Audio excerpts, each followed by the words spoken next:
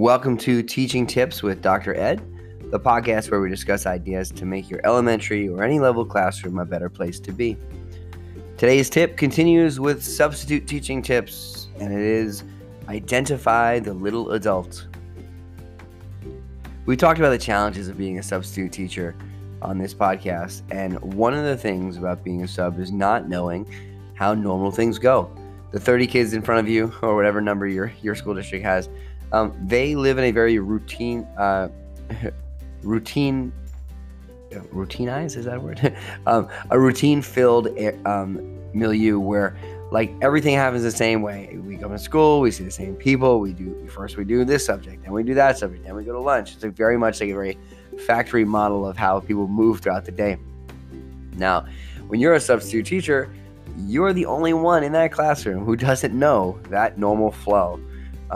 So one of the things that'll help is a tip I've called identify the little adult.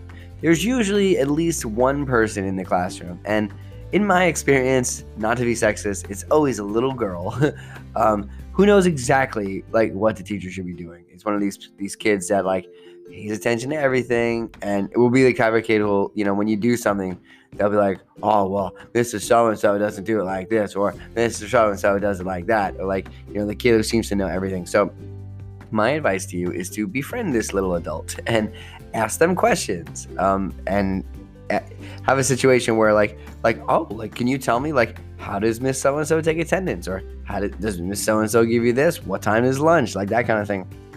And those kids often, instead of like it can be annoying sometimes, especially when you're doing something that fits your strengths and maybe not the regular teacher's strengths, but it can be something, it can be you can use this little kid to help you figure out things, make it easier. So that's a good person to ask for one, and they can tell you stuff. And I thought of an analogy when using the little adult. So I believe like the little adult in the classroom is sort of like Wikipedia. Okay, Wikipedia, for anybody who's gone through like, serious research-based stuff, quoting Wikipedia would certainly be out of favor. But you know what? Wikipedia is usually right, even though it may not be scholarly and such. And I think the little adult is like Wikipedia. If you ask, a little adult a question and you need help, the information you're getting is probably going to be right. Now, you certainly couldn't defend that if it was wrong. You could be like, oh, I'm sorry, principal. I asked the 6-year-old and she told me it was this way, so I just trusted her. But the kids are very adept to the routines that usually go on. So if it's an innocuous question about school procedures or, classroom procedures, the little adult might save you and make your life a lot easier. It also is interesting to see like how kids internalize the expectations that their regular teacher puts forward them. So if that can be a help for you, go with it. And I think when you're a substitute teacher, it's okay to tell the kids, hey, listen, today might be a little different than what you're used to. Like, we might do different activities. We might do things at different times, particularly if you're an elementary school substitute teacher, because generally you're with the class all day. So the strictness of having to do one subject at one time is not as pronounced as it would be in a period-based system if you're in middle school or high school.